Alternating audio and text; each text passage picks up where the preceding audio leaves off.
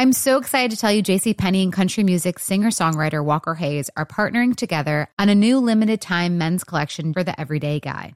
What I love about Walker Hayes is his laid-back nature. He's a family man, and being a country megastar while also having 7 kids, you know he likes to keep his style cool and casual.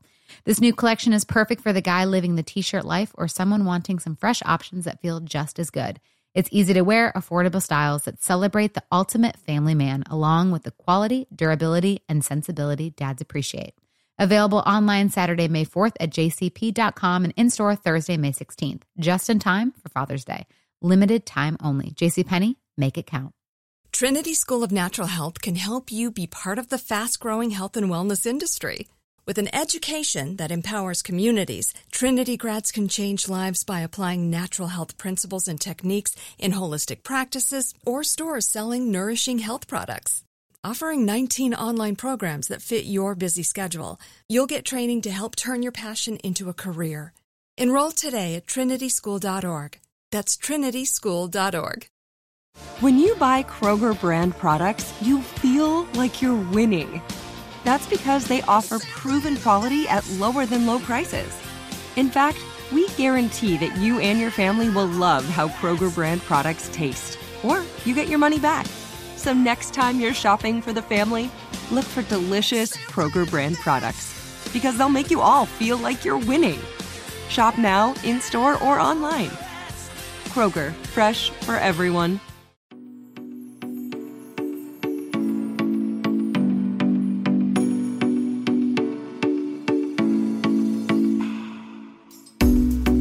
I think I spent so much of my life, and even as we're talking about me as a teenager, like, I'm thinking about how much I thought, like, wow, I'm so messed up. There must be so many things wrong with me. And I look back and I'm like, that is not true. Like, there were a lot of behaviors that I was doing that, you know, probably were not the most healthy. Definitely weren't the most healthy. But I really look at that now and see that more as a sign of resiliency. Hi, y'all. Welcome back to another episode of You Need Therapy 1. Thank you, as always, Alex. You know the drill. Intro music, we love it. You can follow him at BoothTunes on Instagram. You are awesome, and remember how much we love you. And 2, I was so grateful, and all I can really say is wow to all the awesome feedback that we got from last week's episode. If you haven't listened to it, stop what you're doing right now.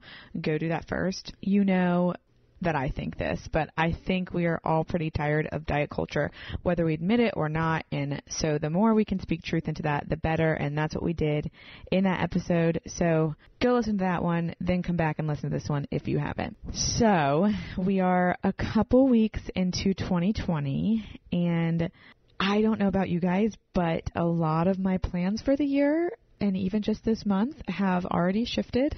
I mean, that's even when it comes to simple things like this podcast and the direction it was going and the people that I wanted on it. And so I went to lunch with a friend on Monday to talk about some of those changes and just my feelings around them. And we did this over some kale salads and sweet potato fries from Burger Up. If you know, you know. And well, the conversation kind of moved into a deeper level, and we started talking about all the similarities we were holding, and we think that we see people holding around how we go about relationships, and in that how different we think we do things, even though it's really the same. And I'm going to take you guys back to attachment real quick. I have had so many of y'all call me, text me, DM me. I've had real life conversations, which truly, truly I've enjoyed. But obviously, so I got you thinking, Kelly and I got you thinking about your attachment styles and what that means for you. And what my friend and I really became passionate about in our conversation was the lie that is sweeping around about how different or how messed up we are because of some of our behaviors and because we have deemed them as unhealthy or bad. What I want y'all to know is that despite the behaviors you engage in because of your attachment style, whether we're avoiding or running towards something or somebody or whatever, or maybe staying still, the end result that we're all searching for is the same. We're all just trying to feel better. And I can't really say that wanting to feel better is a bad thing or a wrong thing, or that means something is wrong with you. The fact that you're trying to feel better means that there's something right with you. So halfway through this conversation, I was like, oh my gosh, wait, stop. This all needs to be recorded and everyone needs to hear this and everybody needs to be in this conversation. And well, so we couldn't exactly do that. But what we did do is sit down and talk about it a couple days later. And my friend actually offered to spill some of her own guts and story in that. So who is this friend? Well, some of you guys already know her, and some of y'all have just probably heard me talk about her or tell stories about her, and you might not know that that's even who I'm talking about. But she's my office mate or my office wife. We actually couldn't really decide what we call each other, but her name is Megan Moyer, and she's also a therapist. You all are going to be obsessed with her. She is like one of my top recs for therapy, too. I think I've sent like 5 of my friends to her. I would go see her, but I get to get all her insight for free on the daily. And in this episode, you're going to hear Megan's story, so I'll save all of that. But what I want you to enter in this space with her knowing is how truly, truly real she is. I don't really have a better word to describe her. I don't know that I've met someone or that many people as open as she is to actually tell you what she sees in you, and at the same time, what she sees and feels around herself. She's got a way of being honest without offering an ounce of shame. And she's also like really, really, really fun. So I really like her because of that as well. So let's not drag this out any longer. Here is Megan.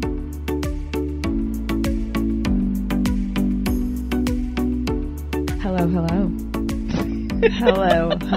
hello. I have a really kind, nice, gracious person with me in our office. Yes. This is the first episode I've done in a real therapy office. And our office. And I would say, you know, comparatively to what it normally is, I feel like it's relatively organized in here. Is it? Well, before we get into that, Megan is my office wife. Is that what do we call each other?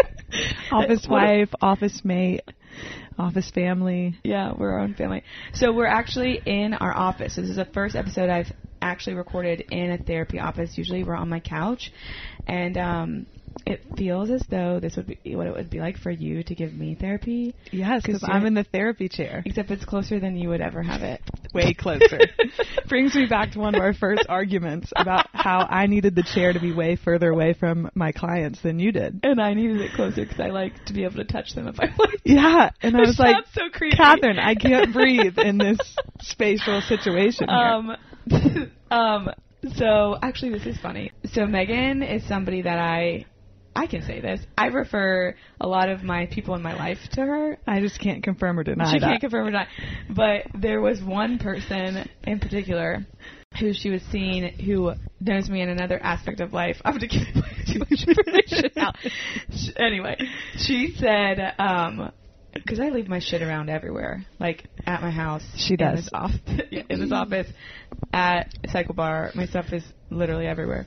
One of my friends joked that every time I leave their house, I leave something for them. Like I'll leave like a jacket or like my purse or like a scarf or something, and then I like won't go back and get it.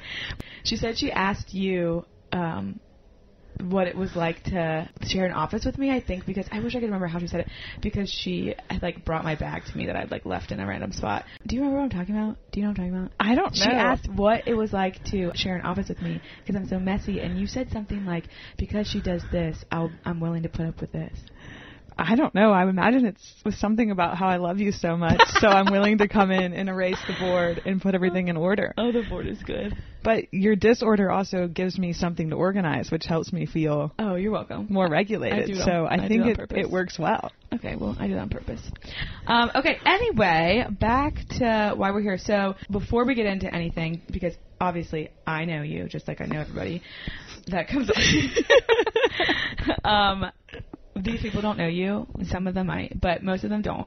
So will you just give like a little intro, like who are you, where you're from, what you like to do, anything that you think is cool?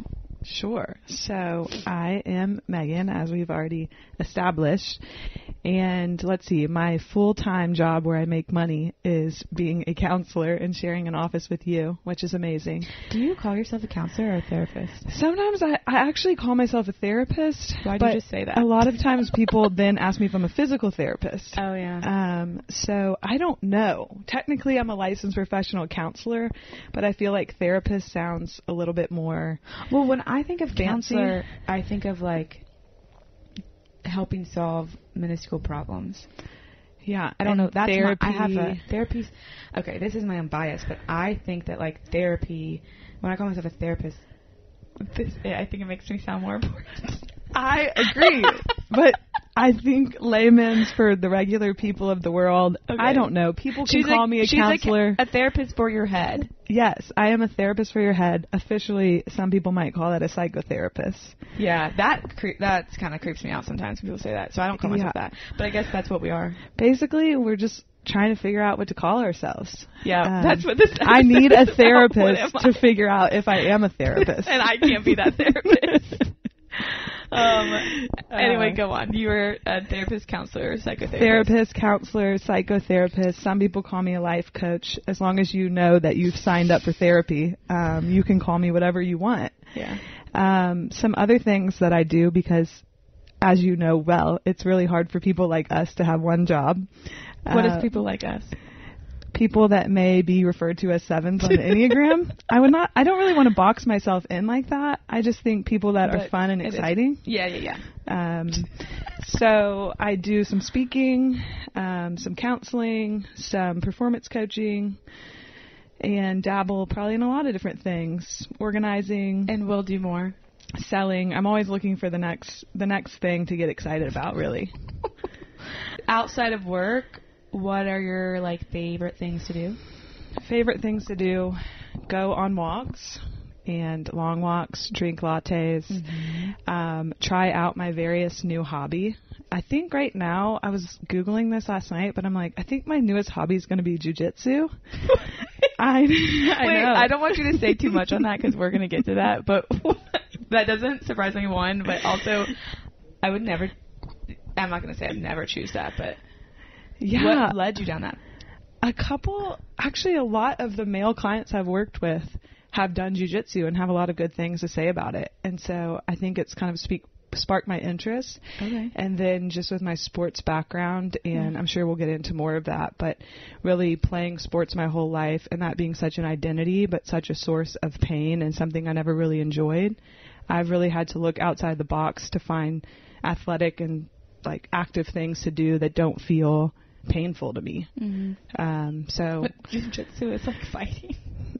I think there's a lot more to it than fighting. No, I'm just kidding. We'll talk about that. We'll talk more about that. So basically, I can't answer your one hobby thing because I don't have specific hobbies. I switch every now and then. So yoga, jiu-jitsu, blackjack. Not for money because I can become addicted to anything. Cycling. There's just too much staying in one spot for me. Oh, yeah. Really? I don't know. It's just not my jam. It's not for everybody. I would come for you though. You for have your come classes. to my classes. Yeah. Aren't I really good? Amazing. Best cycle instructor I've ever had. Oh, wow. Because I haven't had many. You've had one. Okay. So one question I ask everybody when they come is, have you ever been to therapy? So this is going to be an interesting question. Have you ever been? Have I ever been to Not therapy? as a therapist, because obviously you come to work, but have you ever gone for yourself? Yes, I love this question. I tell people when they're looking for a therapist, if you can only ask that therapist one question, please ask them if they've ever been to therapy. Yeah, I've never. Yes. Because I would not see somebody as a therapist who has not been to therapy. Right. One, they've never been willing to sit in the seat you're about to sit in as the client. And then two, gosh, how do you sell a product or how do you give a product that you've never experienced? So have I ever been to therapy? How long do we have for this? We're going to be all in this. This question is going to literally be the episode. The whole episode. The first time I went to therapy was when I was 14, and the first two therapists I went to I didn't get out of the car for. You just skip. I just wouldn't get out. Took you. Yes. Wait, so guess what? What? I don't think we've ever talked about this. Also, I'm just going to slide this in now. Do you remember the first time? I'm going to pause this question to go back for a question. When we met, because we didn't talk about how we met. So Megan and I met at working at a place. Mm-hmm. And I remember one of the first things you did was you came in and I was terrified this day. It was like a big meeting with everybody that worked there, and everybody seemed to know each other and know each other really well, and I knew nobody. I don't know if you came up to me or somebody introduced me to you. Let's just say I came up to you. Okay. And I remember you being like, you worked at the ranch or something like that. And I was like, yeah, I did. And you're like, at that point, you were like, I want to start a sober living. Gosh, one of my ideas. Yes. And I was like, okay. And you were like, let's meet. And I will say, I don't know if I've ever told you this, but like, that I was so grateful for you in that, because I didn't know anybody, and I felt like everybody was so close, and I didn't know how to get into that circle. And we went to Portland Brew, and we sat down, and you told me like your whole story, which was like really great. And I probably told you part of my story too. I don't remember, but from then on, I felt it was just overall easier, because I think a lot of times it takes like one person. It takes knowing one person to be able to go into a room and talk to a bunch of people. And then after that, I don't ever remember after probably that time ever felt like I was an outsider again, which I think in that place is easy to do.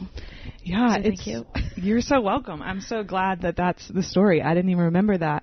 But it does make me think about something I try to be really intentional about is everywhere that I go to really introduce myself to one person who just looks like they're on the outside. Because I think a lot of my life up until I went to college, and even here and there outside of that, I just felt super lonely. Yeah. And I think the way I've really tried to combat that is like, okay, if I feel this way, there's definitely other people that feel this way. Yeah. So who can I at least say hi to and connect with? Yeah. That was great. That was my first impression of you. Do you remember that at all? I don't. I want to lie so bad. Tell you that I do. But something about my insides, I get really excited about meeting new people. And I'm sure that I spotted you and thought, that girl looks like fun. And I have to meet her. And I'm sure something in there, too, was just wanting to connect with you. Yeah. So you have no first impression of me, so that says a lot about me. That's sad. That's fine. Gosh, I want to lie. I want to lie. No, you can't. Don't have feelings. But the reason I stopped you in the beginning is because when I probably was in middle school. What's 6th grade? 12? Mm-hmm. I think I was in 6th grade. My family forced me to go to therapy, and I won't give any details of any of that today, but my mom forced me obviously she cared for me, and I was the problem. So I don't know if I should say this. Hopefully our moms are having a lot of grace for themselves as they listen to this episode. Yes, my mom was a great mom. Mom, you're a great mom. I love you so much. But I was acting out. And so obviously you're going to take the thing that's acting out and go try to help it not do that. Exactly. And she dragged me to a therapist, and we called her the lady. We never even called her. I don't know what her name is. She was like, "You're going to see the lady." And I remember I was so against it for multiple reasons. But I have 2 memories of that. One was I was pissed, so I didn't ever want to go. But I never really spoke to her, so I think I probably only went like 3 times. I remember one time just like being in the car with like my arms crossed and being like, I don't want to be here. And then the next time, I think I remember that all my siblings were in there at the same time, and all I was doing is she gave me a dry erase board, and I was just drawing like the limited 2 like simple flowers. I had some silky pajamas with those flowers on them. I remember just drawing that on the board. I wasn't seeing anything. Anyway, so I know what it feels like to not want to go to therapy. So when you started, you didn't even go into the office. No, the first couple of places I remember not going, and then I remember my mom got my dad involved, and so then I got out of the car. I think I know. So I know a part of me wanted to go to therapy because I deeply was suffering, and the other part of me just felt like something was so wrong with me, and that only people who were really messed up went to therapy.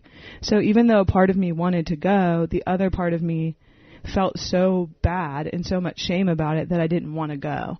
But the original reason that I went to therapy is because I was struggling with a lot of disordered eating. I'm glad you said all of that, because I think, this was 15 years ago, so things were different back then. And I want to say that's probably what it was. Like, generally, if you're going to therapy, there's something seriously wrong with you. And if there's something seriously wrong with you, that's really bad. Like, yeah, which is so messed up, because as a 14-year-old or whatever I was deeply hurting and didn't have any idea of like really what was going on or how to make sense of anything or how to use my voice.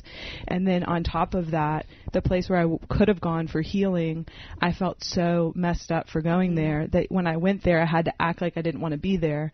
And so there was only a few, I did therapy for a little bit of time until my parents allowed me to stop going. But I remember it being this thing of like, oh, finally I get to stop going, but desperately wishing that they would make me go. Yes. Yeah.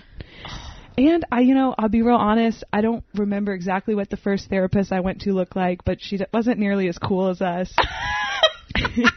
And so mine was like an old lady. Yeah, I was with like an old lady who I felt like was nothing like me. Yeah. And it just kind of compiled me feeling like, man, I really am messed up. I'm at this weird house with this old lady. Yes, it was in her house. Yes. Ooh, that is so weird.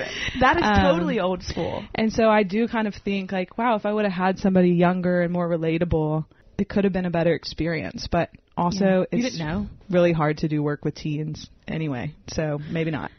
Yeah, I don't do it. Yeah.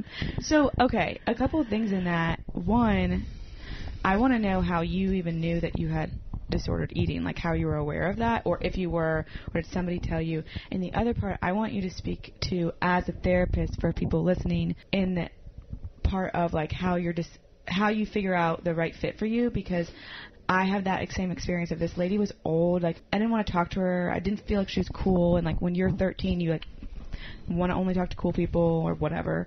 And then my therapist that I really, really liked in grad school, who really helped me, she actually works in this office, in this building. Oh, wow. Which I saw her one time, and I acted like I was on the phone and turned around, because I ghosted her. True life, true confessions. She will never know how much she helped me. And there are two things that she said to me that I'll never forget, that I tell my clients all the time. She'll never know how much she helped me because I ghosted her and never went back. But that actually helps me when I have clients ghost me. I'm like, that doesn't mean they actually don't like me, because that lady was great. But she was like old. Yeah. She was in her 60s and like very motherly. But at that point in my life, I needed that.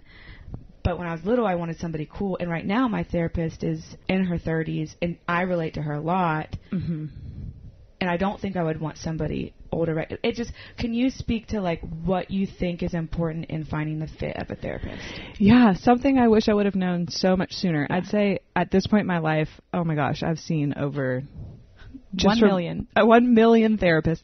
I mean, probably I've worked with my current therapist for probably 5 years, but in terms of just doing some of my own other therapeutic work, intensives, when I went to rehab, all these different things. I mean, I've probably experienced somewhere between 20 and 30 different therapists. And so what I wish I would have known earlier on my journey is all therapists are not the same, which is almost funny to say because, like, yeah, obviously.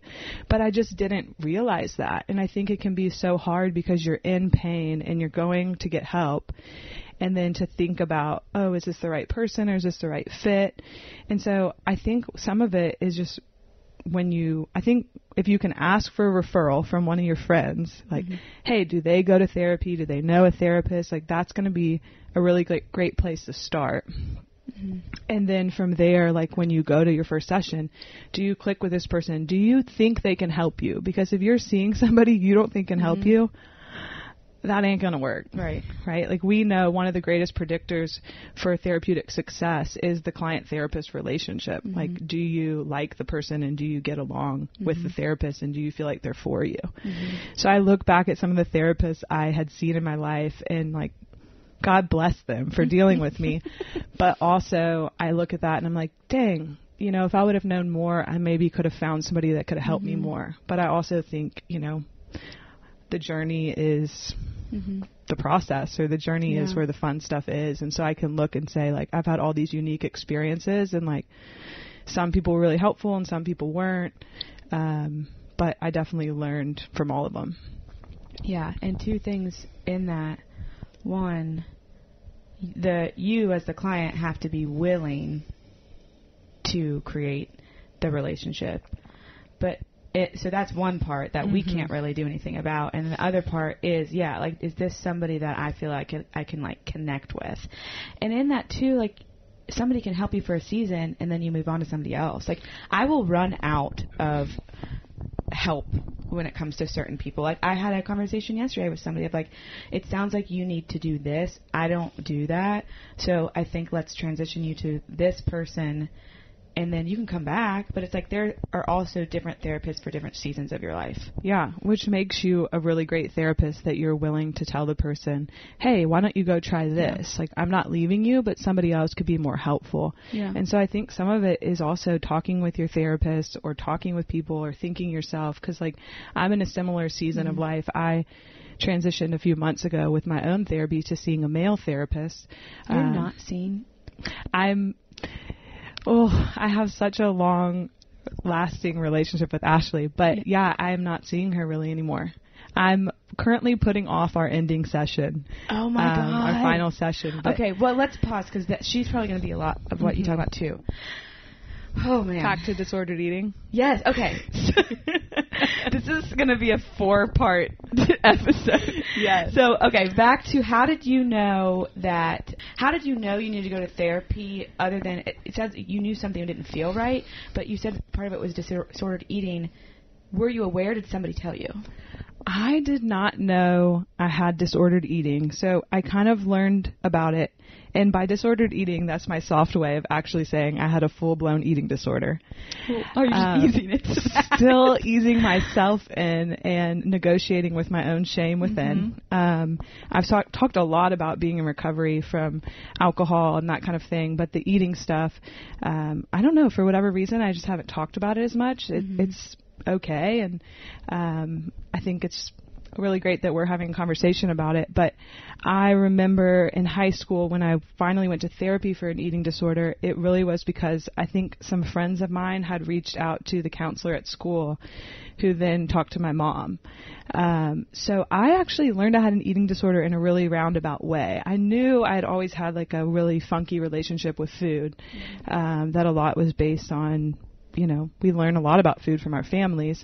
And we'll just preface something I always say to clients, but I'm now saying to myself, is I love my parents. And if my parents are like yours, they're human beings.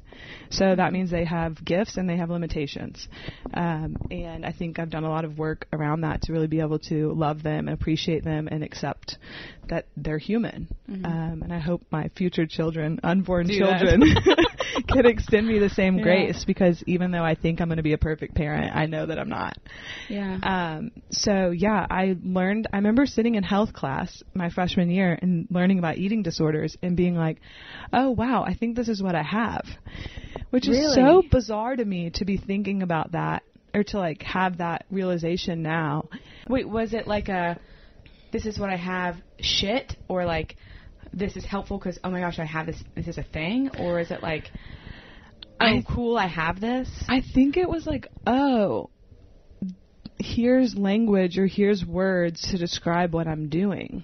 And I was bulimic, so I was making myself throw up. So I think it would be kind of obvious of like, hey, Megan, something isn't really working here for you. Right. But I think that sometimes in the depths of what we have going on, it's hard to see what we're doing, or to name it if you don't know. And so I was doing a lot of things. I was restricting, I was over exercising, and then eventually all of that led to purging.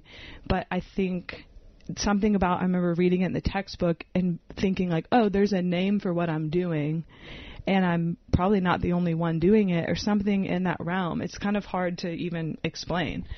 Yeah, and I wonder for you, because you have this, like, now you're having the actual firsthand experience of it. I was talking about this with a client today of, like, it's hard to understand things like heartbreak. It's hard to sit with somebody in heartbreak if you don't understand what that feels like. Mm-hmm. So for you, in working with clients, the whole idea of diagnosing people, like, that's very controversial. Like, I don't want to label somebody or whatever. For a lot of people, having that label isn't so much of, it's not like I'm labeling you with this, but it's like, hey, look, there's a thing that they wrote a book about. Right. So that means, one, there's nothing wrong with you. There'd be a lot of things wrong with a lot of people, but because they wrote a book about this and because we know what this is, that means there's a way out of this. So I have the experience of, like, a lot of diagnoses, they're scary, and I think that it's like, oh, I don't want to be put in this box and be this thing, and people are going to label me differently. But at the same time, it's almost like a big breath of, like, oh my God. So does that mean there's a roadmap out of here? Right. Like, the initial thing can be really hard. I have this happen a lot. I don't know that we have time to get into this in this episode, but there's this thing called covert incest. And it's not that complicated, but essentially it's when emotions go awry in your family. And it's really sometimes uncomfortable to tell a client, or not uncomfortable, but it's sometimes like, I think to myself, I don't know how this person's going to receive this. But there's this book, Silently Seduced, that I recommend a lot, that could be really helpful in giving words to describing what you're talking about and what you're experiencing. And even though people might have a reaction at the time to, like, the look on their face sometimes is maybe painful or hard to hear that, almost always when I recommend a book, or even if it's an eating disorder or sex addiction or alcohol or depression or whatever it is, it can be hard to hear the label on it. But really, my hope is not that you're labeled. My hope is like, hey, here's a word for this. How about you go get, and here's some resources. And so really, I agree with you. Like, there is nothing, I really firmly believe this, like, there is nothing wrong with inherently wrong with any human being. You may have a lot of behaviors that are not working, like that I believe, but I think I spent so much of my life, and even as we're talking about me as a teenager, like, I'm thinking about how much I thought, like, wow, I'm so messed up. There must be so many things wrong with me. And I look back and I'm like, that is not true. Like, there were a lot of behaviors that I was doing that, you know, probably were not the most healthy. Definitely weren't the most healthy. But I really look at that now and see that more as a sign of resiliency. Like, I had a lot of pain that I was trying to make sense of, and I picked all these different coping strategies to help myself. And that was the best I could do at the time. And so I have a lot of gratitude, actually, looking back for my story and these different things that I used that did cause a lot of pain. But in some ways, I'm like, wow, these things probably kept me alive and helped me get resources that I needed, which is really crazy. I remember the first time I was in college and a therapist told me that I should be really grateful for my eating disorder. And I looked at her and I wanted to be like, what? Are you effing crazy? Yeah. Like, this thing is controlling me and causing me misery and all this stuff. And she was like, I think this thing helped you survive. Yeah. Well, yes, 100%. And that's how I explain, it's how I've made sense for myself, but also how I explain people who are struggling with this. It's like, why did I have to pick this? Or why does this have to be my thing? Or like, why did this happen to me? And I'm like, this actually might have happened for you, in the sense of, like, you were really, really, really struggling and the pain was so intense. Like, thank God this is what you picked. Right. Like, thank God that this was an option for you, because, yeah, in the moment, like an eating disorder, yet you're not ever truly really happy in that, but it is helping, like, almost like silently, like, reduce or cover or hide or distract whatever is going on that is so big and so scary. And so you don't have to, to me, it was a distraction. I'm not able to deal with this right now. I really am not. it's a survival mechanism. And like if we look at attachment, which again, another episode for another day. We have to do 2.0 attachment. When we look at attachment, like when I think about it and I look back, I'm like, wow, alcohol or eating, like an eating disorder or any of these other addictions, like what a great thing to attach to. Now, I'm not promoting these things, but you know what? Compared to sometimes like really volatile or unpredictable human beings, when you look at an eating disorder, man, it's consistent. It's always there for you. Like you eat this or you don't eat that. Yeah, like, you have a relationship with this addiction, which in a lot of ways, even as destructive as it is a lot safer sometimes than humans. Yeah. And so when we can look at it like that, there's so much room for compassion. Megan might be the first person that makes me cry, and we're not even talking about my life. But that sentence, I might have you say it again, of like the eating disorder, the one that you developed, the one that whoever is struggling with it developed, like that is consistent. And also you're in somewhat, I struggle saying this because the disorder ends up controlling you, but you have the idea when you're in it that you have control of it, and that feels really safe when a lot of other people, and if we're talking about attachment and relationships, people are unpredictable. If I've learned one thing is you never know. And so, yeah, that I think for a lot of people, it's like, thank God I have this thing, because people are unsafe and people can leave and people can come and people can do whatever, but I can go back to this whenever I want, and it's always going to be there. Yeah. It reminds me, I tell this story a lot. I don't know if I want to say it's an African proverb, but who knows? Half the time, don't ever check the sources of things that I mention, because I don't know. I'm not a researcher. Like, actually, my fiance is a 5 on the Enneagram, which is the researcher or whatever.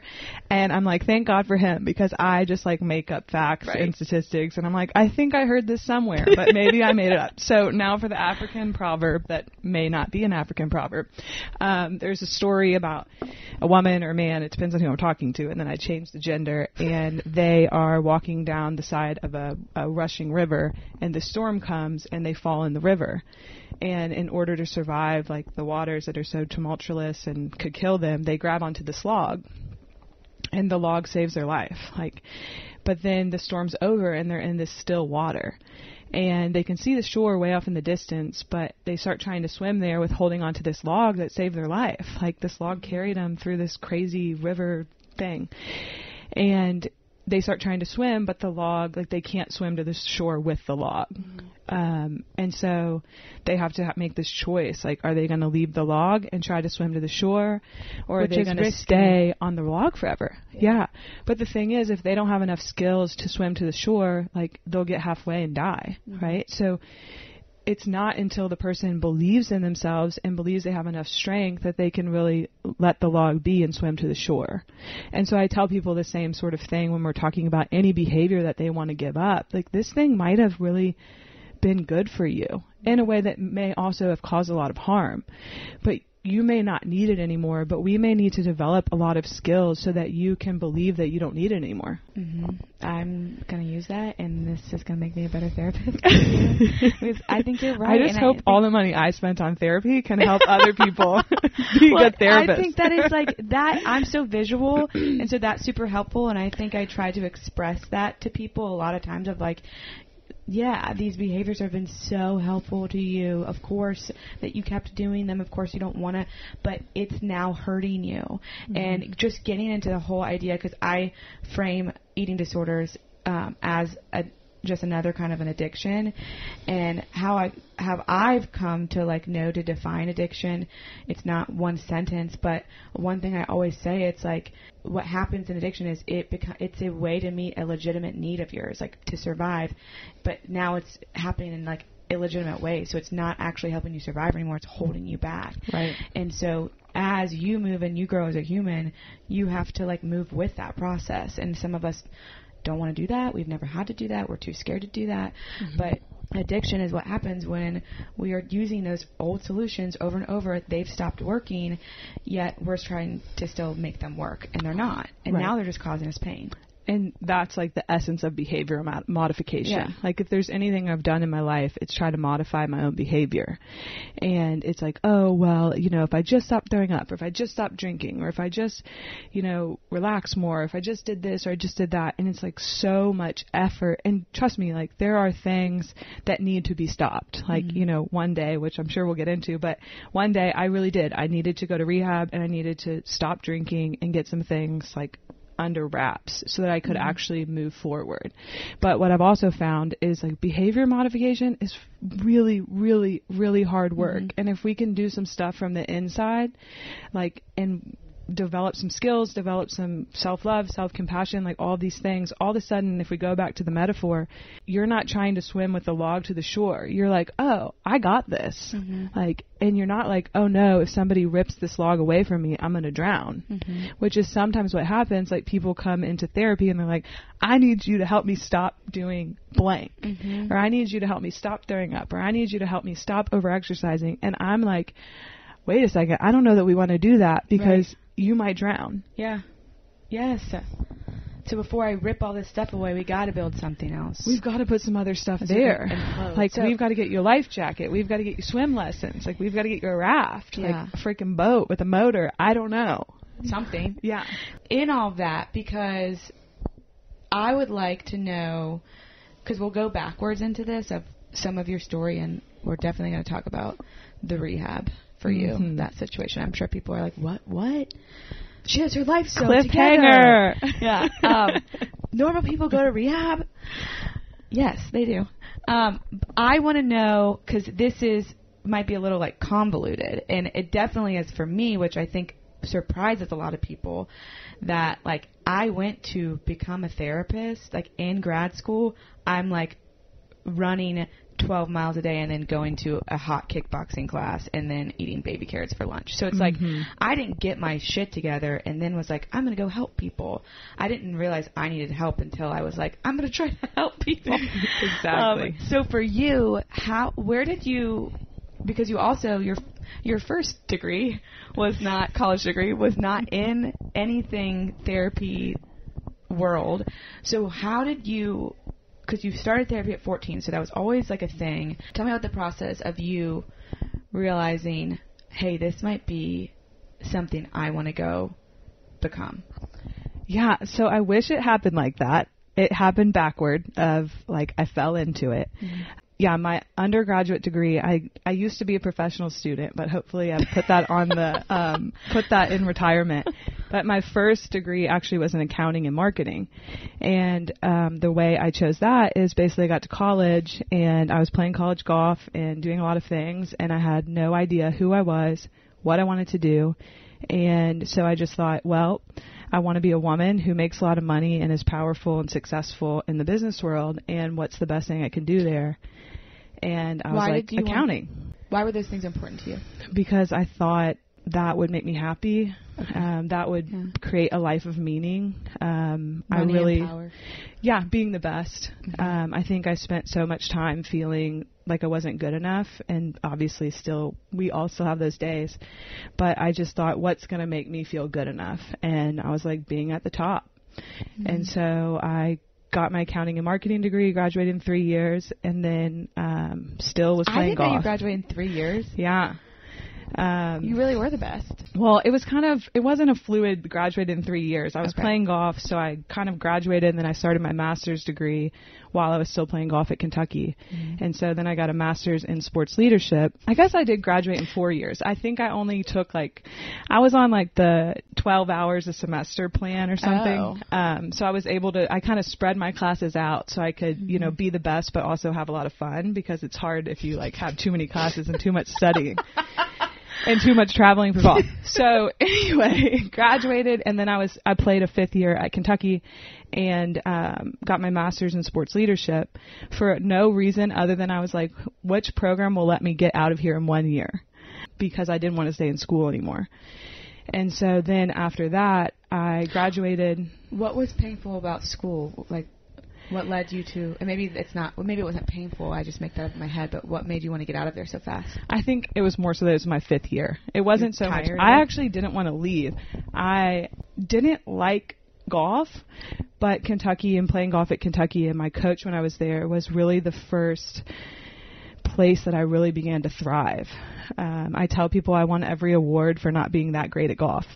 So I really made the most there. I felt really valued. I had my college golf coach really was a mentor to me, someone who really loved me for who I was and helped me in a lot of ways. And it was really this place that I had a sense of belonging probably for the first time in my life. So I didn't so much want to leave, except that I had older friends who had been out of school for 4 years that I was like, would talk to them on the phone. They'd be like, "You're still in school?" And I'm like, yeah, I'm still here. So I just wanted to get out and like live my life. It sounds like, and if I'm making this up, let me know.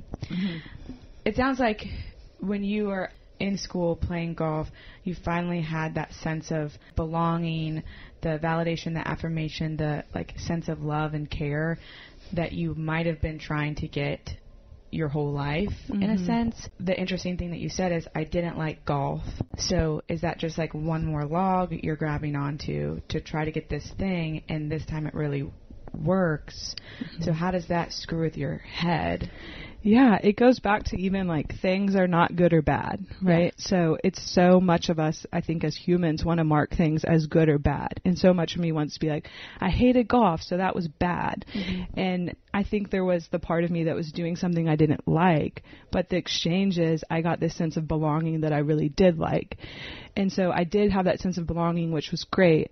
And then also there was still so many addictive behaviors running through me. You know, I in one sense, I looked really great on the outside, and I was really achieving like at a high level, playing golf, going to school, president of everything you can imagine. And then, you know, I tell people that was my day job. And then my night job was when I would go drink and have my various addictions, where I kind of coped with living a life that was really incongruent to who I was. You know, it wasn't until I remember sitting in treatment and there was family week, and this therapist asked me to make a collage, and she wanted on this inner circle to be like the parts of me that were like the true me, and then on the outer circle she wanted me to show like who I was to the world. And I remember making that collage and being like, holy shit, like the true me doesn't look anything like this person that the rest of the world sees. And I remember like rolling that up, and I was going to go present it to my family, which family week with your like is just hilarious. You could do a whole sitcom on that, family week in rehab. And I remember feeling like this might sound dramatic, but I was like, maybe this is what it's like if when a person tells their family that they're gay, or like when they like come out, because I felt like so much of me was coming out of like, I came from this very athletic family, and I was like, I don't even like sports. Like so much of my identity was around athletics. And you don't like sports, but what did you like about sports? I liked the belonging. Yeah. So I was willing to do something. I mean, I was the only 3-sport varsity athlete in my school. Like I played golf in the SEC. Like my life was sports. Like that's what I did. And I don't even like, I mean, sports are fine. Like I know a lot about them, but all the time people ask me like, oh, do you still play golf? I'm like, nope. When's the last time you played? Probably like 3 years ago. You know, I coached while I was getting my master's degree, but I also like have this hilarious thing that happens. I have gratitude almost every day for not playing golf. If it's really nice outside, I think to myself, I'm so happy I'm not playing golf right now. And if it's really cold outside, I'm like, I'm so happy I'm not playing golf right now. And if I have to go do something that I'm like, oh, like I got to go do this thing and it's 3 hours, I'm like, oh my gosh, at least it's not 6 hours. Yeah. Like I practiced every day for 6 hours. That's crazy. Like people don't realize like how much goes into golf. I'm like, no wonder so many golfers are alcoholics. Like, God, all that time with yourself and like trying to perfect something, like, oh my gosh. So when you say you had that like second job of like going and whatever, were you aware at that time that you had a problem, or is it just like, I'm a college student, I'm having fun, and like I deserve this? Oh yeah, I knew I had a problem. I kind of knew, you know, I had the eating stuff going on in high school and like other just rebellious stuff. Was that still happening? Yeah, that was still happening. It never really went away. There were seasons where it got better, like not better, but there were seasons where it got more manageable, and then there's seasons where it was really out of control, but it was always there. And early on in college, I had this spiritual experience, we'll say, and I got really involved in the evangelical Christian world. And with that, I found a lot more belonging and a lot of really, really great friends. The other part of that is I really began to believe all of my, let's say, addictions were then sin. So then I got into this whole thing of trying to solve, like, bless my heart, I tried everything, you know? But then I really got into this thing of thinking like, oh, if I was just more Christian, or if I just prayed more, or if I had more community, or if I loved God more, or like whatever, these things would go away. And now I tell people, I'm like, I didn't need more Jesus, like I needed rehab, right? So yeah, they were still there. They got a lot more manageable. Or maybe I learned how to hide them better and look better. Right. But I was also talking to people in my life about what was going on. Did anybody express concern for you? Yeah. Okay. I had great friends. Okay. I was seeing therapists. My coach was involved. Like, I definitely had people, but it was kind of just like, here's these lingering things that I wonder for you, did you have the experience of, I can't need to go to rehab. There's no way I need to go to rehab because I know the kind of people that go to rehab, and that's not me. I never even thought about rehab because I think I didn't even know people went or something like that. Okay. So I think, like, it's kind of crazy to do what I'm doing now and think about myself of like, oh, how would I was just like dabbling in all these like various really harmful behaviors. But I think that says something about our society, you know, like so much of this stuff is normalized. And I do a lot of speaking on college campuses. And so I'll hear a lot of like, oh, you know, I'm drinking, but I'm not that bad. Like, and I think what I come back with is, hey, like in this room, you know, if we look at statistics, 1 in 4 college students already meet the definition for a substance use disorder, which we would call alcoholism. And then 50% are one like criteria away from that. So I tell people, I'm like, if you're looking at Catherine to see, you know, oh, I don't drink as much as she does, that doesn't necessarily mean that you're okay. Well, also because what I don't think a lot of people know is that addiction is progressive. And so something that might be working for a little bit of time, if you're one criteria away, well, that's a little bit risky to like stay in. But I think that's what makes us, for me, it was, that can't be me because I don't want to, for multiple reasons, that can't be me, but like, I don't want that to be me. So I'm going to find all the evidence I can find for that not to be me. And I want to tell this little story. So when I was in grad school, I did my practicum and my internship at the place that I ended up working at for 3 years when I graduated. Wonderful place. Loved it so much. But I think I was pretty sheltered. This like little white sorority girl who's essentially engaging in all of her disordered eating disorder, exercise addiction behaviors. But I think I'm, you know, killing it. So I go into this treatment center, and it's a big treatment center, and they serve everything, and it's pretty acute and trauma focused. But I went in thinking like, I'm going to become this therapist, going to help all these people and whatever. And they put me in the young men's, at the time that was organized differently. Did I ever tell you this? Mm-mm. They put me in the young men's house, and so most of the clients were around my age. I remember going to the first group therapy, man, and being scared out of your mind. Terrified. I would tell my supervisor that I was sick, and I would like leave. I would like not go to group. I would find any way not to go to group. But the first time I went, because this is what I think is a problem, and I became aware very quickly. But I walk into this place thinking that these people are different than me. I walked into this house thinking these people are different to me, almost as if they weren't human. That's the experience that I have of like, these people there's something wrong with them, or they're bad people. I don't exactly know what it was, but I just remember feeling very different than them. And I sat down in the first group. A client did his first step, which for those of you that don't know that, what that really entails, it's really an inventory of everything that your addiction has caused you or you have caused other people. It's kind of to like shake you and wake you up and say like, hey, this is a problem. But I remember this one guy, and he did his first step, and I just remember my jaw dropping and my eyes wide. Part of it was because I was like, holy shit, I've never heard stories like these, because I'm this sheltered girl, and I'm having this experience of, who do I think I am that I'm going to help these people? What the fuck, kind of. And then the other part is like, I feel even more disconnected from these people, like, oh my gosh, whatever. So after I'm, of course, doing my own work through this, but I am just like these people. My actual behaviors, like, I never stole my grandmother's wedding ring and pawned it. Mm-hmm. But I did some shitty things. I lied to a lot of people. I lied to myself. I lied to my family. I lied to my friends. I skipped out on things. I missed out on things.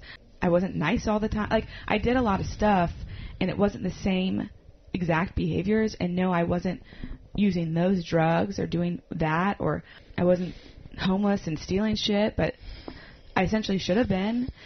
And I met with this particular guy, which is really cool. He's great. He's sober still. Great guy, of course. And I met with him maybe 3 or 4 years after he had left, because he started working in the treatment world, and we met for like coffee for like marketing stuff. And the first time we met, he was like, "I'll never forget your face." Oh gosh, you were caught in the act. One of the first things he said, it was like, "Hi, how are you?" And then he was like, I will never forget your face the first day you came to group." And he was like, "You were terrified." And I was like, "Yeah." And that was the best thing that ever happened to me at that place. Yeah. It was like a wake up of like, this is all the same. Like, I am like you, you are like me. Yeah, which is awesome. I'm so glad you're bringing that up, because I think if I had a mission in life, like, that would be one of them, is like, we are all so much more the same than we are different. And even now, as we're talking about different parts of my story, I'm thinking about like, oh no, who's listening to this, and what are they going to think about me? And here's some parts of my story that maybe people know, or maybe they don't know. And I kind of have this awareness of this judgment. But as you're even telling that story, I was thinking to myself, like, I am so grateful for my story and what I've been through, because it genuinely allows me to sit with anybody and really see, like, yeah, we're not that different. Like, mm-hmm. I maybe haven't done exactly what you've done, but I could do that. Mm-hmm. Like, or I can see where maybe I'm the same. And so I hope, like, I even tell people that come to therapy, and I tell people in my life outside of here, like, you are not different than somebody sitting on my couch. Like, do not think for 1 second, like, I work with people who are messed up. And like, the different thing is that these people are willing to do something about it. That's what I'm saying. Like, I work with some brave ass people, because you know what makes them different than the rest of the people that are walking around hurting in the world is they're actually willing to do something about it. And so I tell people, I'm like, who's crazier? The person who gets their arm blown off and is just like walking around and is like, it's okay. Like, it'll be okay. I'm going to tough it up. Meanwhile, they're like bleeding out, or the one who goes to the hospital to like get the arm sewn back on. Right. And so I think that's how I feel about therapy. And when you put it that way, I'm like, duh. Yeah. It's like, people who go to therapy are not people who are like the most messed up in the world. Like, they're people who are actually trying to do something different because they are willing to recognize their suffering and have some humility about it. Mm-hmm. Or they got forced into it by going to treatment because of life circumstances. But something like in between there. Yeah. You know, but like, brave people are willing to go to therapy. Mm-hmm. And so I appreciate that you're willing to say that. And to, like, if we as a society stopped looking for like all these things that make us so different, like, oh, I'm this color, or oh, I have this political affiliation, or oh, I'm this religion, or whatever, if we stopped looking at those things and started looking for the similarities, I think the world would be like a much more connected place. Mm-hmm. Like, I'm sure you hear it in your office, like, 90% of the problem 99. I hear in my 99% is people being lonely. Mm-hmm. I wrote a whole article on that. I would read that. I won't take that offensively. You don't have a first impression of me, and then you don't read my blog. Gosh, I did listen to the podcast. Oh, okay, great. But yeah, I think that a lot of people come in here and think it comes down to like, I'm not in relationship like I want to be in relationship with people, and that's terrifying. And we'll do anything to fix that or avoid feeling it. Mm-hmm.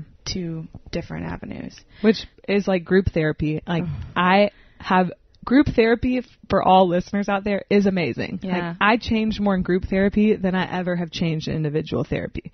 And I love individual therapy. I really do. I think there's a time, I think there's a place, but also group therapy is so powerful. And I get it. People are scared. I was scared, but it's hard to sit with people who are lonely and then to offer group therapy and people be like, oh, hell no, I'm not going to that. I'm like, All right. What I think I see when I encourage that, or even when I worked in treatment, you had to go, and people are like, I'm not going to that group. I'm not talking to that group. It's because there is part of us that knows by doing that, that's going to open up a whole nother avenue. And to get what I want, I'm going to have to learn how to let go of that log. And so going to group, people are going to essentially, like I was talking about earlier, with just our personal conversation, I'm like, I'm going to be in a room with people that are going to be holding up mirrors to the behaviors that I'm choosing. And I'm not going to be able to be like, lie about that, because there's 10 people, 5 people, however many people seeing it. So, yeah, you guys should get in some group therapy. Megan has a group. I have a couple groups. Shameless plug right there. And we're gonna one day have a little situation for you guys to come hang out with both of us. Yes. But back to where we were. Can you move us through post-college? So you graduated. So Megan got an undergraduate degree in accounting, and then a graduate degree in what? Sports leadership. Sports leadership. And then you come where? And then I graduated, and 2 days later, I flew out to Portland, Oregon, and I did an internship working at Nike. And I forgot about this part of your life. Yeah, that was the plan. Like, I was going to work at Nike, right? Yeah, dream job. You know, I got selected for this really niche experience. I'm working out there.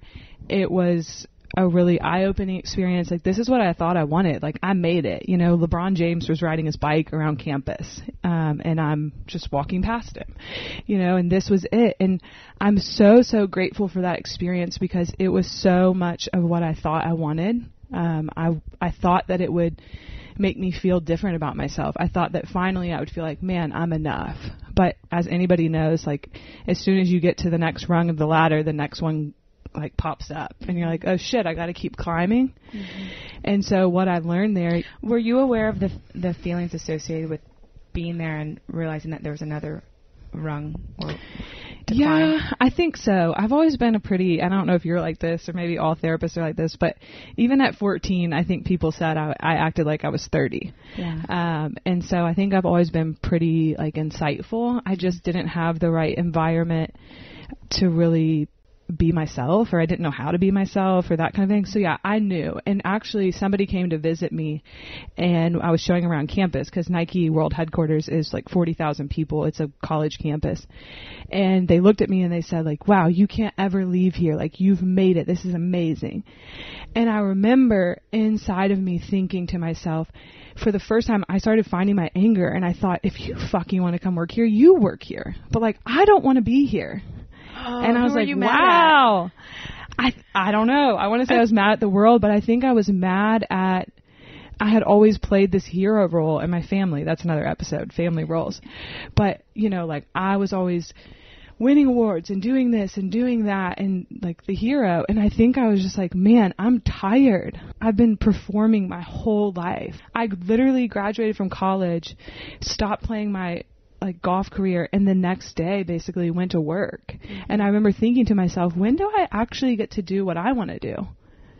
And I really had this moment of clarity, which I'm so thankful for, where I thought to myself, you know what? I was walking around campus. I was walking from one building to the other. And I thought to myself, you know, if I fell over and died right now, I think the next person would be standing behind me, like trying to take my job, because it's a competitive culture, and rightfully so. But I thought to myself, I'm like, Megan, is that the life that you want? And so that internship ended 4 months later, and I got on a plane. Oh my God, what? And I moved to Eastern Africa. Wait, I totally blocked that out. Yeah, I lived in Africa for 6 months, 7 months. Doing what? Mission work. Wait, okay, so hold on, because you are, I don't even know if, like, what comes after trifecta, but, like, you are, like, okay, so you're playing this college sport, you're getting multiple degrees, you're drinking and partying, so you have that part, then you have this faith part, then you have this Nike part, then, like, so you're like, what are you, if I'm not going to be the top at Nike, I'm going to go and, like, save all of the children in Africa and become, like, a mission, like, what? I'm going to write a book. But, like, you are the, like, whack-a-mole of, like, what can I hit? This isn't working, this isn't working, this isn't working, this isn't working. Because you know you're not giving up. What you're not doing is you're not giving up. You're going to keep going until you find that sense of, like, belonging or whatever it is, and that means what? Yeah, and I think the thing is I don't think people looked at me and thought, like, what the heck is wrong with her? She's crazy or something. People actually looked at me and kept thinking that I was amazing. Yeah. And so what ended up happening is all of my pain always got ignored. Or not always, but I think it was easy to ignore it because it's like, oh yeah, Megan might have this and this and this like going on, but also like we love being around her and look how awesome she is. And so I was so good at performing. Like I was so good at being who I needed to be and like locking the pain away that I just kept going. And so the Africa thing really was like, wow, well, if being rich and successful didn't work for me, maybe being poor will. This is why I love talking to you. Yeah. I learn so much about myself when I talk to you. And just, you know, therapists are always learning about themselves. Exactly. So we can't stop. Right. We're insatiable. Yeah. It's last week I had, because we have very similar personalities, which we know, and I'm always doing things, and I think a lot of people will look at me and be like, wow, she can start a business, she can teach cycling, she can be the life of this party, she can teach herself how to do this. Like if I want to learn how to do something, I have the ability to learn how to do it and do it well. And I've done that a lot, and I fit in a lot of different areas. And my friend this week, she was talking to her friend that was doing something, and she needed something to like keep her mind occupied while she was doing it. She was like, listen to my friend Catherine's podcast. And she said, wow, that girl can do anything. And she sent it to me, and I was like, of course that's supposed to be a compliment, right? But I'm like, I don't want to. I don't know that I want that. I think that people are probably like, get your shit together or like stay consistent or whatever. But I feel something about the fact that I always have to be doing something. Yeah, it sounds like, if I can be your therapist for a second, it sounds like you feel shame for the way that you're wired. And I think with any of us, it's like knowing our wiring. So I once had a friend one time who was like, gosh, I don't know that I can be friends with you. You always have like something different going on, or you're never committed to anything. And that really, like, I had to think about that. And it was actually in reference to how much I switched different gyms that I was doing. And which you do that a lot. Which I do that. And I went and I was kind of processing this in therapy of like, man, is this really who I am? Like, I can't stay committed to anything. And really what I found is like, no, I am committed to the things that matter for me. And then also I need a lot of change and variety in my life. And so, yeah, there are a lot of things that change with me. Like I have new hobbies. I have new gyms. I'm reading, you know, I said I don't read, but that's a lie. I do try to read 8 books at one time. And there's all these different things. I wish I could say I did. Of reading half of a book. Sometimes I do, but I also say, you know what? If you get what you got what I needed, then you can put the book down. So yeah, I think what I get what I need out of doing projects, and I'm done. And yeah, you're right. I feel ashamed of the fact that people might see that one way, but I'm making that story up, right? Because I think what a lot of people do see is, oh, I wish that I have the ability to leave something when it's not working anymore, which is what you did in Oregon. You left, you went to Africa. So then you go to Africa. So I go to Africa, and I thought that it's a really long story. I thought I was going there to just do like some service work. Turns out I was a missionary and preaching in the street and in churches, the gospel, which is just not me, but because I can't quit anything or couldn't quit anything, I stayed there for the 7 months. I came back 30 pounds heavier, and I was in fact sober for those months, but came back and had never ever, I was living literally in the bush, so I had not seen how I looked and was just eating carbs and all sorts of things. So I came back really not okay in my body for lots of reasons. I mean, sure, there's the eating disorder stuff, but then also like I just didn't feel good. I mean, I was swollen. Right. And so I came back. I kind of wandered around. I lived in my family's house. I traveled for 6 months. I was so lost, but really trying to figure out what I was going to do next. And actually, I thought, like, well, I guess I'll go coach college golf, because golf was what I knew. And I tell people I would love to coach college golf. I love everything about coaching and think I'd be successful except for the actual golf part. But So I started interviewing for these different jobs, all this stuff, and I had some good friends living in Nashville. And gosh, I interviewed at Dave Ramsey. I interviewed just all sorts of different places. This? Or you don't have to put years on it. 2014. Okay. And so I was interviewing for these things and all this stuff, and I was reading Brene Brown's Daring Greatly, and in it she tells the story of this guy who came up to her afterward, and he talked about how when he was younger, he used to be a painter, and he hung his paintings on the refrigerator. And one time his uncle came over and said to his dad, like, what are you raising this faggot artist? And the guy said, I felt so much shame, I never painted again. And again, I had this another moment of clarity, and I thought, what do I have so much shame about in my life that I'm not willing to do? And so I just keep doing whatever I think is going to make me look good. Because I think the guy had gone on to be really successful in business. And so in that moment, I realized like I was going after these really big time golf coaching jobs, and I was having success and had some offers. And I thought, wow, I'm about to do the same thing. I'm about to take this job where people will think I'm awesome because, oh, I'm so young and I have this awesome job. And in the midst of it, like I am denying like who I really am. And I had no idea who I really was. Right. I just knew it wasn't like golf.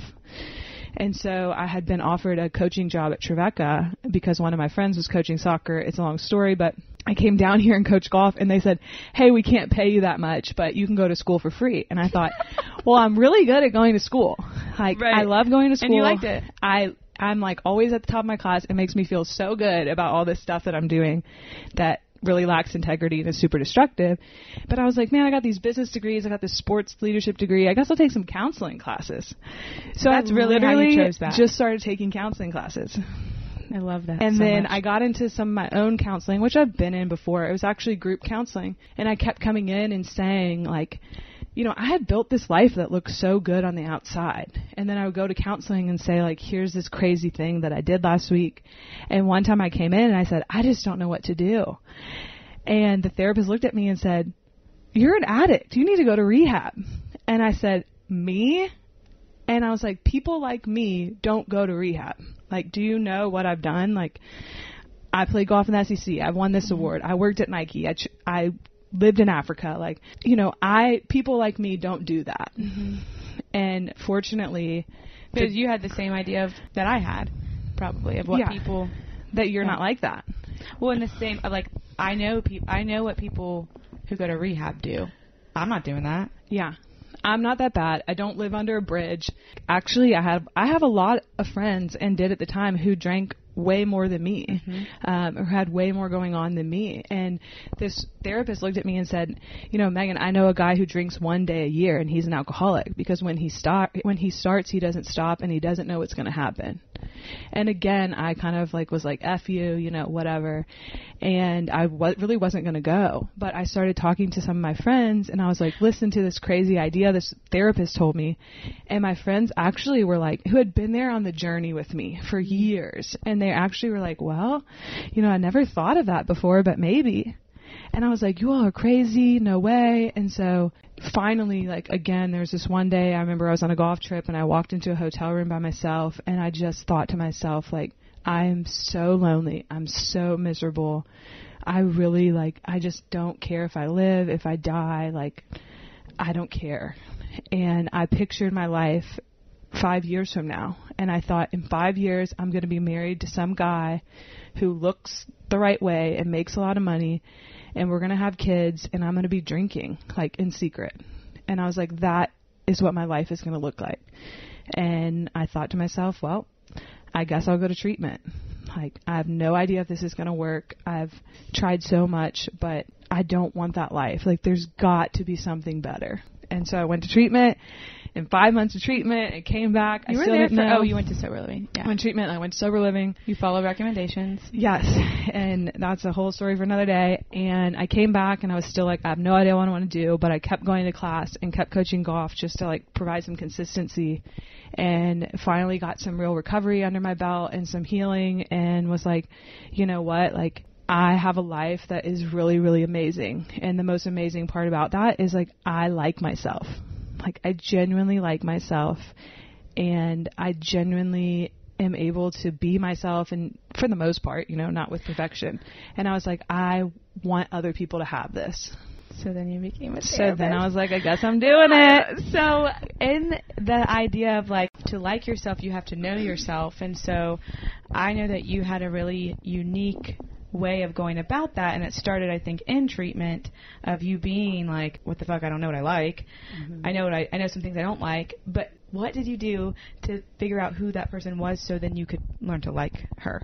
Yeah, so I had extensive amounts of self-pity, like internally. And what did that do for you? Because again, we don't do anything for no reason, so like we get stuck in that self-pity victim mode. Yeah. What was that doing for you? It validated me. It was like, I felt like, oh my gosh, my life is so bad, and then I kept telling myself, my life is so hard, my life is so bad, so then I really didn't have to take any ownership, and I didn't have to do anything different. Yeah.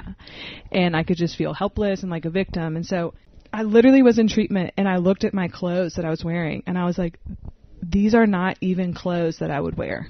I have dressed this certain country club-esque way my whole life. This isn't even me. And most of my life has been spent playing sports. And I had this moment where I was like feeling sorry for myself that, you know, I didn't get to explore these other things, and really also like didn't feel very feminine. And for some reason I found enough anger to be like, you know what, like what the hell are you going to do about this? Like you can't just keep living your whole life feeling sorry for yourself. And so I was like, all right, I'm doing it. Like I'm going to start. And I really made a commitment to myself. I was like, I'm going to try something new I say every quarter, but it was really like every couple months or whatever. Can I add something? Mm-hmm. Because I like what you just said, and I talk to a lot of people about feelings overall, but especially anger. And as a society and as humans living in this society, we look at that as a really bad feeling and a scary feeling and a feeling we want to get rid of. And another area to walk down is the difference between like anger, resentment, and rage. Mm-hmm. But just anger is not bad. And I think of any emotion, any feeling as essentially energy. And so instead of you staying in that place of like, I don't want to feel angry, you actually are using the anger to move you into a direction that then like the anger might dissipate, but like use it. Don't try to ignore it or hide it. You used it. So when I talk to people, anybody who's heard me say that, that's a direct example of like what I'm talking about. Your anger can be for you. Right. Like anger, when we talk about anger, like if you're not using your anger, you feel depression. If you think about depression, to depress something, you've pressed something down so far, it like doesn't exist anymore. And so part of healing is finding your anger, which tells us what we want to be different, what we're passionate about. Mm-hmm. Like when you finally find anger, you're willing to do something. Mm-hmm. So yeah, I found that anger, and I really started out on this quest. Like my first quest was that I wanted to feel more feminine. And I remember the only rules were that I always had to be doing something different. Like, you know, when one thing ended, I needed to go on to the next thing. And then the second rule was I had to honor my commitment to myself. And you made those rules? Yeah, they were just my rules. So honoring my commitment was like, if I signed up for an 8-week class, I needed to go for all 8 weeks, no matter how much I hated it. And I never had to do it again, but I had to do it. It literally was me reparenting myself. Mm-hmm. Like that's similar to what healthy parents would do with a child. Mm-hmm. Is like, yeah, you're going to do this for this season. If you don't want to do it again, great, but you're not going to quit. And so if you would have been in Los Angeles when I was out there at LA Fitness, my first thing was going to Zumba class. Oh my God. Zumba class, I think it was like twice a week for 8 weeks. Oh my God. And I cried for like, I promise you, I cried probably for like the first 5 weeks, but I did not leave that room. Mm-hmm. Because that was the goal. It's like, I didn't have to dance. I just had to not leave the room. Mm-hmm. And so I'm sure people were like, what is going on with this girl? But that's really like, I think was a huge part of my healing. And since then I've done Zumba, I've taken makeup lessons, I've taken lessons on how to curl my hair, I've taken painting, I've taken pottery, I've taken tennis lessons. Improv. Oh, I took improv class, 2 improv classes. You know that Jiu-jitsu. Yeah, right? That's what we started this conversation with. I knew we would get to this. But there are probably people listening to this that are like, oh, that's who she's talking about. I tell that story all the time. Because when people are like, I don't know what I like, I'm like, well, there's a way to figure that out. And even when you don't like it, let's say you never do it again, you are still learning what you like in that, because you're not just doing the thing. There's many other aspects to it. You're not just making pottery. You're going to a building. You're talking to people. What kind of people are you talking to? Like, it's so much more than that. So here, everybody, Megan is who I'm always talking about. Me. And there's been so many gifts. A lot of those things I haven't done, but like pottery, for example. Oh my gosh, I was horrible. I was so horrible at pottery. And you know, I really tried, and the teacher like got frustrated with me. And then about 4 out of the 8 weeks in, I was like, you know what? No, I'm going to do something. Like, I'm done trying to make these cups and these bowls. Like, I suck, and that's just the reality. And actually, I started thinking I had been wanting something to give to my clients when they were done with therapy, where they could like remember and go on. And so I actually ended up making in pottery classes these coins, similar like a coin you would get in a 12-step program. And I use macaroni noodles to like press in the words lean in.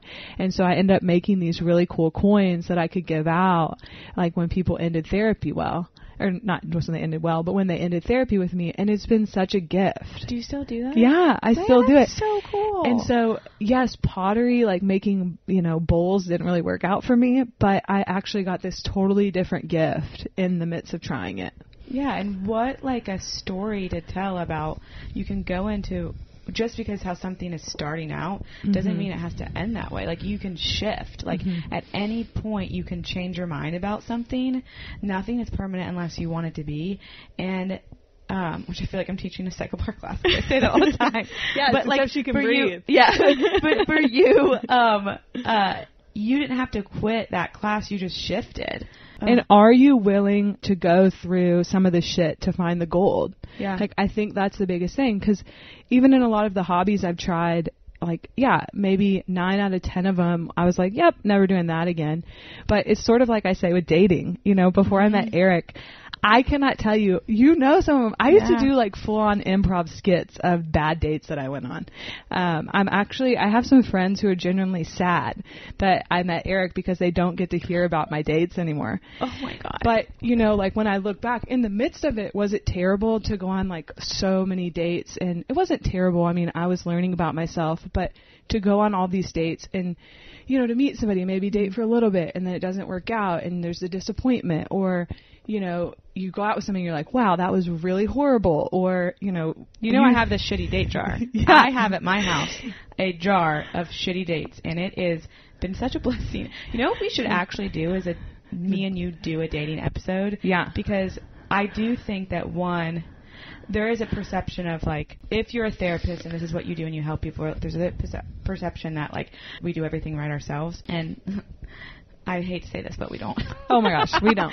But I think it's interesting the way that we both have faced some of that. Yeah. And it's like, can you keep persevering because you have hope that something else is out there? Like, I can't, if we go back to the dating, I really probably did. When I started intentionally, when we get to attachment, we can talk about my avoidant attachment style. So, like, I had to really, like, talk myself into going on dates and to dating because I thought, life is good alone. And when I start thinking about all that I went through to meet Eric and to finally, like, get to that gold, I can't imagine. Like, I would do it all over again times 10. Yeah. I loved watching you move through that. Yeah. And then even when Eric and I started dating, we could do a whole episode on that. Just how hard it was in the beginning. Yeah. Of like, I don't know about this. I want to quit. But I stayed in it. And it's like, it's almost scary to think about, like, if I would have given up sooner and what I would have missed out on.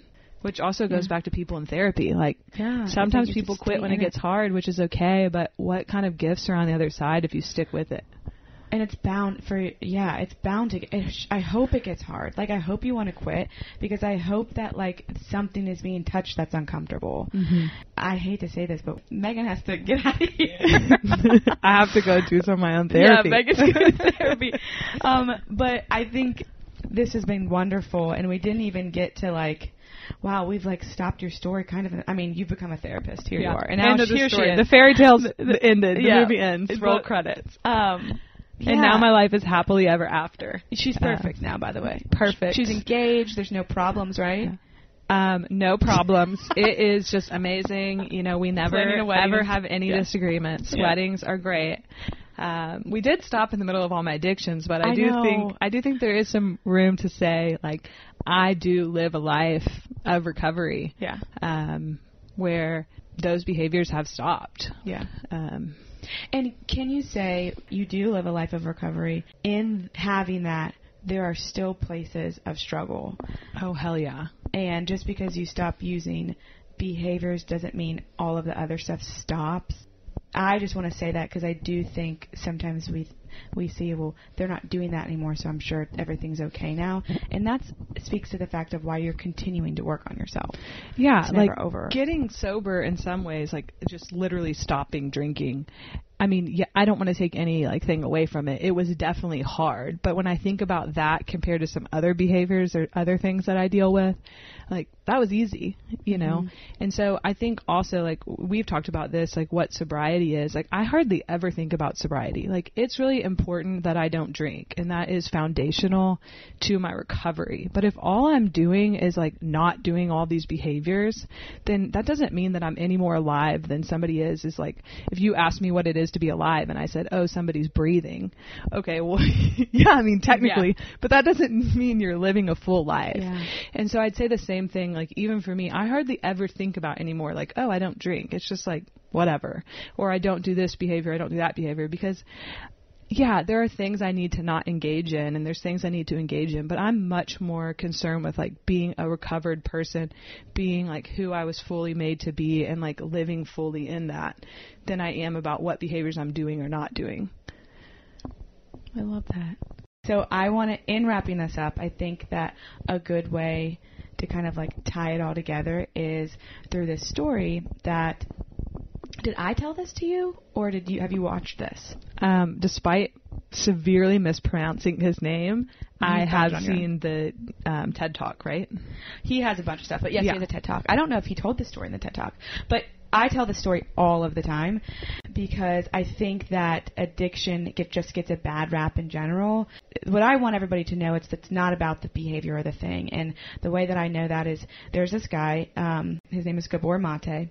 He's a doctor, and he wrote a book called In the Realm of Hungry Ghosts. It's really good.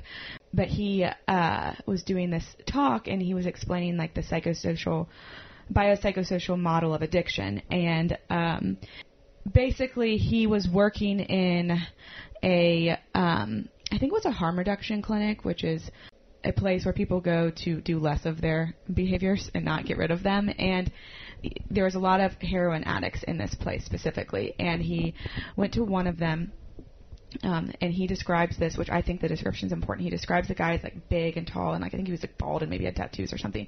My picture in my head that I got was a big bouncer at a gym or a club. And he asked him, I want to know what heroin does for you. I want to know what it does for you. We know this could kill you. What does this do for you? And the guy said, I don't know how to describe it other than, have you ever been sick? I used to cry every time I told the story. Have you ever been sick? Your mom wraps you up in a blanket, sits you on her lap, and feeds you warm chicken noodle soup. That is what heroin feels like to me.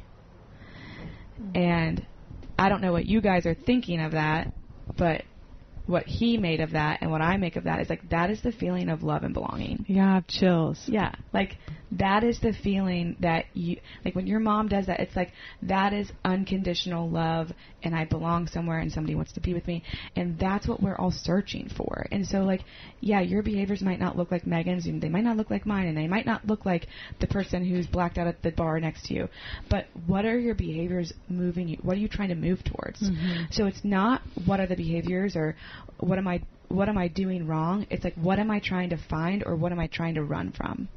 Those are the questions we should be asking. And I think that part of your story was you were trying, that's what you were looking for. Those were the questions that you were going towards. So, which is the question we're all going for, right? If we think about even babies in an orphanage, the failure to thrive syndrome, they had the food, clothing, and shelter, mm-hmm. and they weren't being touched mm-hmm. and cared for, and the babies literally started dying. Yes. And so I was talking to somebody about this week, when you think of Maslow's hierarchy of needs, the bottom rung being food, clothing, shelter, and water, whatever, there's a rung completely underneath that of like love and belonging. What was I reading? I was reading something somewhere that said that people are starting to think that like physical touch in that is more important than that, the basic needs now. Well, there's the study too with the monkeys. Where was I reading that? The wire monkey and the cloth monkey. I was reading, or no? I think that was in, I don't know where I was reading. Yeah, but anyway. But yes. Yes. There's nothing wrong with anybody. There's behaviors everybody probably needs to stop. And what, right. You need therapy. Yeah. You need therapy. We're going to wrap it up there. It's the name of the podcast. If you want to. We'll be having more episodes by request. Yes. What do you want Megan to come talk about? What do you want me to shut up and not talk about? But, okay. Anyway, so Megan's a therapist. And so I do want to give a spot right here for you to tell people how to connect with you. If you are loving what she is saying and you want to know more about her, how you can work with her, or how you can just like get more of some of her good, solid, like little nuggets of truth, how can they find you? Yes. Best place to find me is probably my website, www.megan, is it a dash? It's a dash. Moir, MOIR.com. You can find out information there, and then you can, there's a form if somebody wants to reach out and contact me for speaking or therapy or whatever. And then you can also check out my very subpar Instagram page, which is also at Megan Moir. Yeah. And it is a place where I write infrequently. Like, you randomly post this. I'm like, oh shit, okay. I'm glad she posted this, but it's like every 3 weeks. I know. So Catherine is my inspiration. Maybe one day I will get better at social media.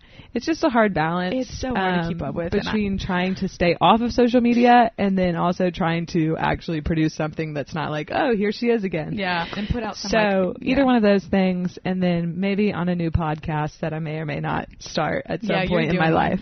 And she'll be back here with us. I'll be back with Catherine. And if you ever want to run into her, she works in the same office. Yes, I worked in the same office. So in the same exact office. Space. Anyway, thank you. This is great. I wish we had more time. I know. But yeah, I'll see you guys at a later date. 2 weeks, too. Preferably. Megan will be back in 1 month. Anyway, thank you. I hope you enjoy your therapy today. Thank you. Thank you. All right. Bye.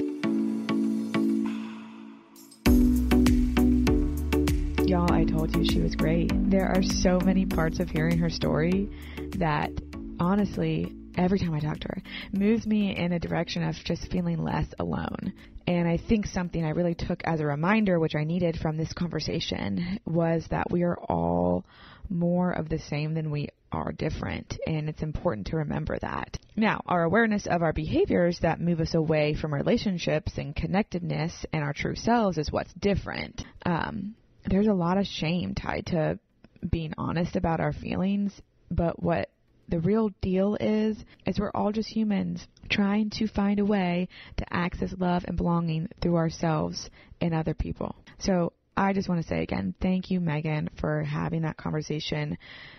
I needed it, and I'm sure there's somebody out there that also needed it.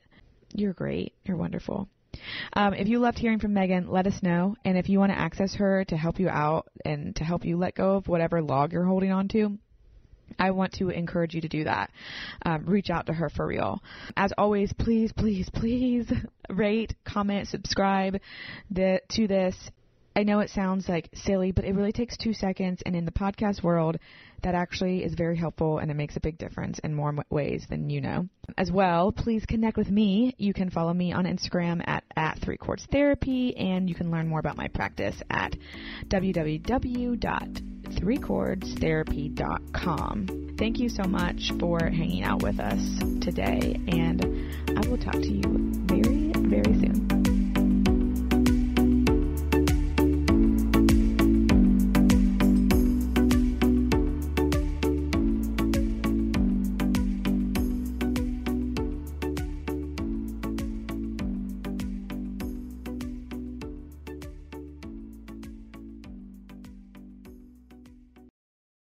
Trinity School of Natural Health can help you be part of the fast-growing health and wellness industry.